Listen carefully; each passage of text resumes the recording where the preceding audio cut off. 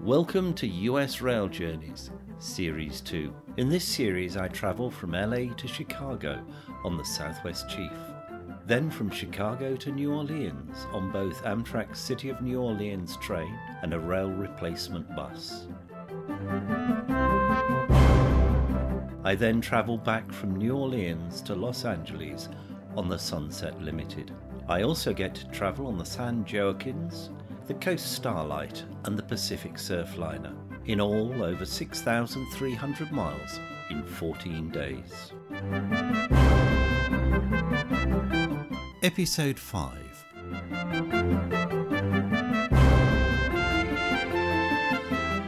From Raton in New Mexico, overnight and through the floods, we travel towards La Plata.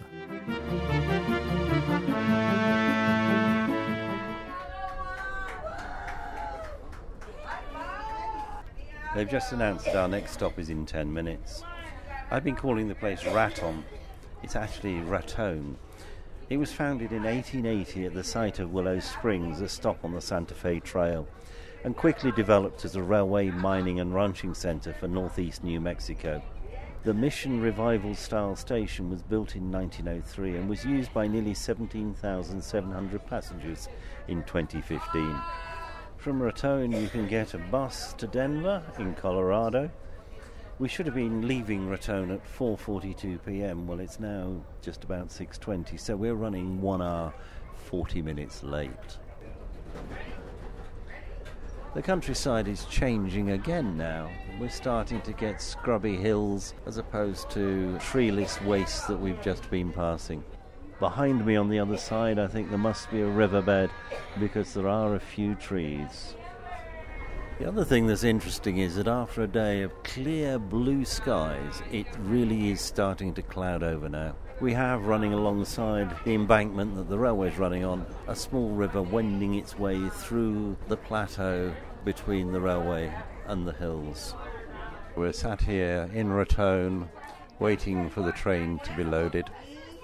It's interesting, on a hillside just opposite me, the name of the town is picked out in large letters.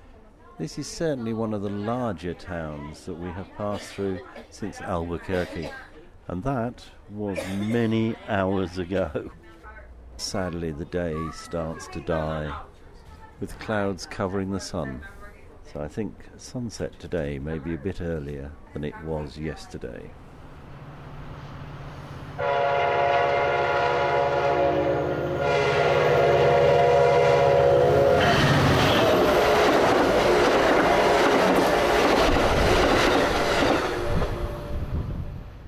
Raton was our last stop in New Mexico.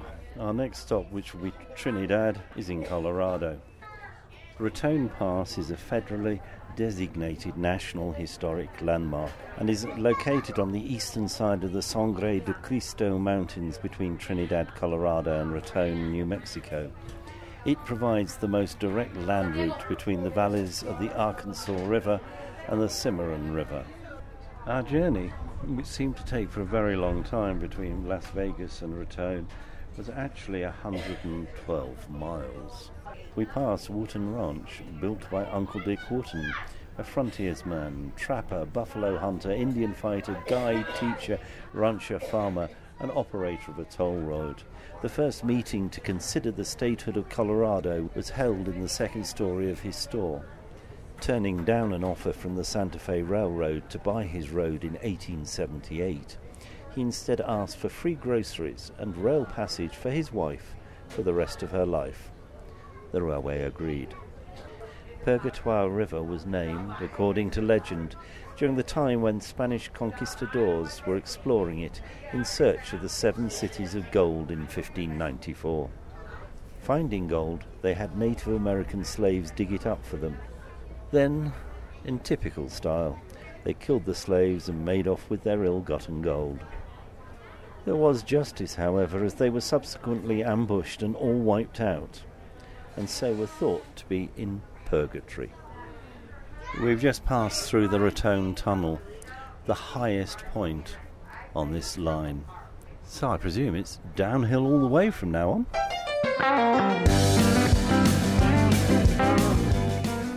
Having passed the peak, we're now on our way downhill.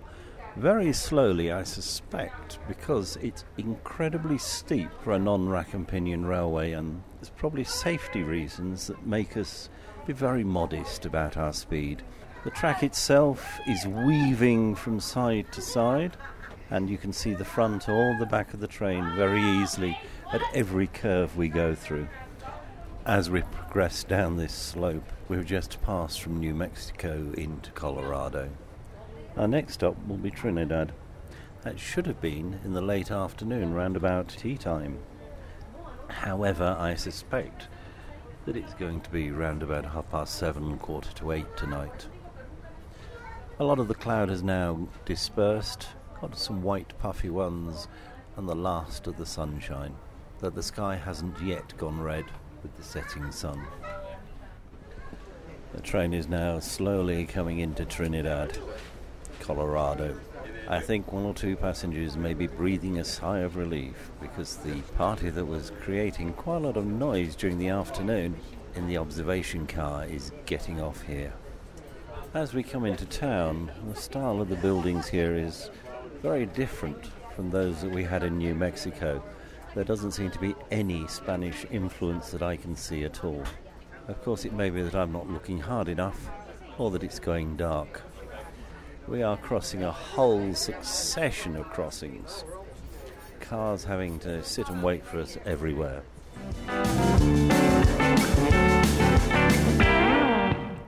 I've just sat down to dinner. I'm having a green salad followed by chicken breast. Food on these trains is pretty good, considering that it all has to be cooked in a very small area underneath the dining car. It's the last sitting of the night, and we're quite full. It's now completely dark as the last set of reservations for dinner are arriving in the dining car. We're moving along at a reasonable speed. Nobody joined you? No. They must have heard about me. They me. flaked out. It's all good, though. You know, it's nice to have your table to yourself sometimes. Well, I was just thinking, what a lovely day it's been, lovely trip it is. Right. Not over yet. I know it isn't. Still got a good night to go. As I started dinner, which was the early evening, we reached Trinidad. For many years it was the home to many of the coal miners who worked at the Raton Basin. Its location at the foot of the Raton Pass has made it a favoured route for travellers by foot, horse, ox-drawn wagon and railway. Famous residents include Old West gunman Bat Masterson, who once served as the town's marshal. In 2016, the number of passengers increased by over 11% to 5,747. We're now rattling along at quite a fair pace. I suspect that we're trying to make up some of the 1 hour and 50 minutes that we were behind schedule.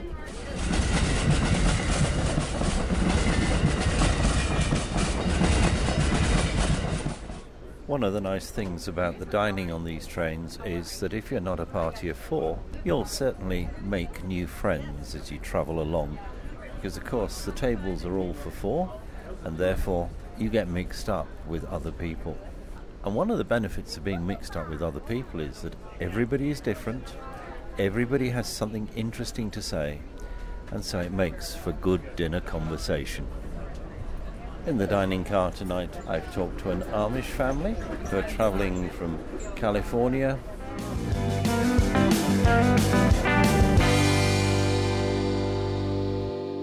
I'm with Tony and Kristen. We've just had a very nice dinner. They're teachers and it's spring break, and they're travelling from Los Angeles back to Naperville, which is just outside Chicago. So, what has made you travel by train this time? I don't know. We're both world travelers and we wanted to try something new, and I'd taken the trains in Europe and Southeast Asia, and I wanted to try it in the U.S. It was just something totally different that we decided on last week, and it's been great. I like the it's been great, because my next question would have been, are you enjoying yourselves? Yes, it's been very interesting. I think it's been really nice to talk to a lot of different people because we haven't really had time in travel, like in transit, to talk to so many different kinds of people. So that part was cool. And it's been so much more relaxing than driving yourself. And I don't know, it's just been nice to sit back, watch the scenery, and eat a lot of good food. Well, I have to say, everything you're telling me ticks all my boxes because I don't like driving on the wrong side of the road. The idea of a coach, no, because one would have had to change bus in the middle of the night. Walking some of the countryside we've come through today, I don't think you'd want to walk, nor bicycle. No. So are you going to do more train journeys? Yes, well, we were just talking about how I would like to go to Portland and then Seattle and then Vancouver. Are you talking Vancouver in Washington or Vancouver in Canada? Canada. Sorry, when I was on the coast Starlight 18 months ago, people were saying, oh, no, we're talking about the real Vancouver in Washington. So I haven't thought Well, about that. I'm pretty sure that we would go to any Vancouver that exists anywhere on the train. Yes, So that's true. Now, you said you were teachers. What do you teach? I teach a self-contained classroom for kindergartners through second graders who have autism. And I teach high school. I teach Spanish. Do you enjoy teaching? Yes, it's awesome. Yes. Not every minute of every day, but yes. Now, you said you travelled on trains in Southeast Asia. Whereabouts? The big one I did was an overnight train from Bangkok to Chiang Mai in Thailand. That's one of the ones I really want to do. The other one in Southeast Asia I really want to do is the one from Singapore to Bangkok. Oh, I didn't realize that. I didn't have time because I was teaching English while I was there, but that would have been really nice to do. You were teaching English in Bangkok, I presume? I was in like a town that's about an hour outside of there, but yes. How did you find working in that environment? It was interesting for me since I teach self-contained autism in the United States. I'm very structured and everything, and things need to be done in a certain way. And in Thailand, they were very laid back, and you weren't supposed to force students to learn. So I was asked to allow students to sleep and play on their phones while I was teaching. So it was a big learning experience for me. You teach Spanish. Yes. Spanish must be a language, therefore, that you speak very well. Yes, it is. Yeah. Is that heritage, or is it just that it's a language you learnt because you thought it was a good language to learn? No, it's actually learned. It's not heritage. I'm actually Italian, but none of my schools offered Italian, so Spanish was the closest thing, and I just traveled a lot there. I lived in Spain, lived in Mexico, and I love it. Well, thank you both very much. It's been lovely to meet you and talk to you. Thank you. Well, thank you. I'm so excited. Around about 90 minutes later, we've reached La Junta, where the train is scheduled to stop for 10 minutes. Because we're running late, they're going to try and shorten that stop. The town is home to two museums, Bent's Fort, an important trading post of the Old West, and the Koshare Indian Museum, regarded as one of the finest collections of Native American artifacts in the world.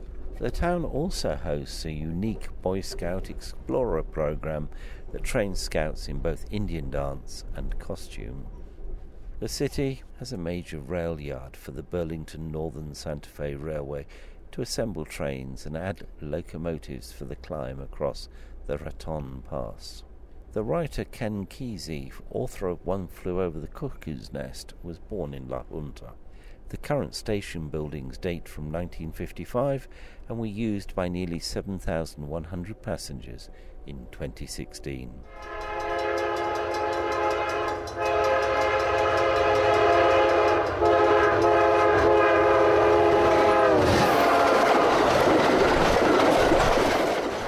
After leaving La Junta, we pass Las Animas, which sits along the Arkansas River, just west of where the Purgatory River flows into the Arkansas. It is a home to the Kit Carson Museum and the site of the Santa Fe Trail Day.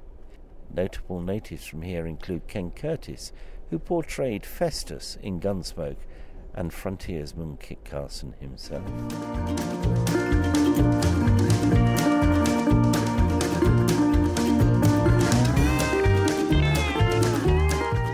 Normally dinner would just be over by the time of our short stop at Lamar, but considering we're nearly 2 hours late, it's well over. The station, which dates from 1907, was used by 1,880 passengers in 2016.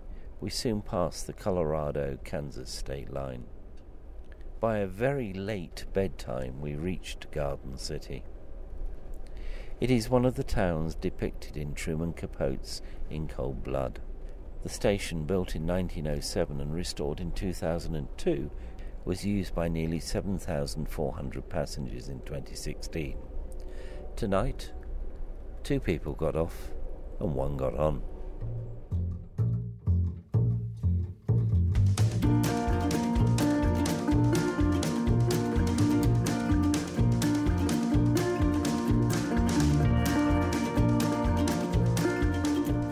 The weather in the countryside today are completely different from yesterday. Grey cloud, rain, and in places sleet as we travel through the morning. The countryside is also very different. Flooded farmland, deciduous trees, and flat. During the night we passed through Dodge City, well known as the place of action in the Old West. By 1876, Dodge was the virtual queen of the cowtowns. Residents included Wyatt Earp, Doc Holliday and Bat Masterson. Today it is a meat-packing capital with close to 1,200 cattle processed each day. The station first opened in 1896 and was used by 5,208 passengers in 2017. During the night we were running about 2 hours late, and when I made my notes I said in the dead of night we reached Hutchison. It certainly was the dead of night. The station was originally built in 1897 and rebuilt in 1950. Nearly 4,700 passengers used it in 2016. In places the ride during the night was somewhat bumpy, and I think quite a lot of people had quite disturbed nights. Near Hutchison, portions of a salt mine, which is no longer used for extracting salt, are used as an archive to store film and television masters. And those masters include The Wizard of Oz, Gone with the Wind and Star Wars. We passed through the Tudor Revival Station at Newton, opened in 1930. This station is said to have been modelled on William Shakespeare's house in Stratford-on-Avon. Over 15,800 passengers used the station in 2017. We passed through Topeka, laid out in 1854 as a free state town after the passage of the Kansas-Nebraska Act, which allowed settlers to vote on the issues of slavery. It was named state capital in 1861, and it took 37 years to build the Capitol building. The station was built in 1950 to replace a Harvey House chain restaurant and was used by a little over 10,200 night owls in 2016. 102 years after the town of Lawrence was founded, in 1854, the station was built. The town is named after Amos Adams Lawrence, a prominent anti-slavery politician. We were still running late, so quite a few were up early to greet the passengers. At the station used by 9,834 passengers in 2017. We reversed into Kansas City, and we were there at breakfast time. We had a scheduled stop, but very few people wanted to get off because it was snowing. The station is used by the Amtrak Southwest Chief and also by the Missouri River Runner, and it was used by 160,824 passengers in 2017. Kansas City is situated at the junction of the Missouri and Kansas rivers and is nicknamed the Heart of America. On leaving Kansas, we've gone through quite a lot of flooded countryside. It is a dull and dismal day. Photography is difficult because, of course, they've grown trees right alongside the track. As we progress through this agricultural belt, and I get the feeling that the engineer, as they call them here, driver as we'd call them in the UK, is trying to make up time. Speedometer check said we were doing over 80 miles an hour. Also passing some very large, long freight trains. At one stage, as we came out of Kansas, we had freight trains on both sides of us.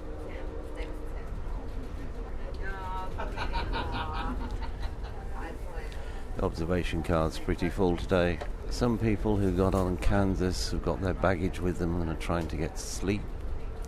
And quite a few of the rest are far more subdued than they were yesterday.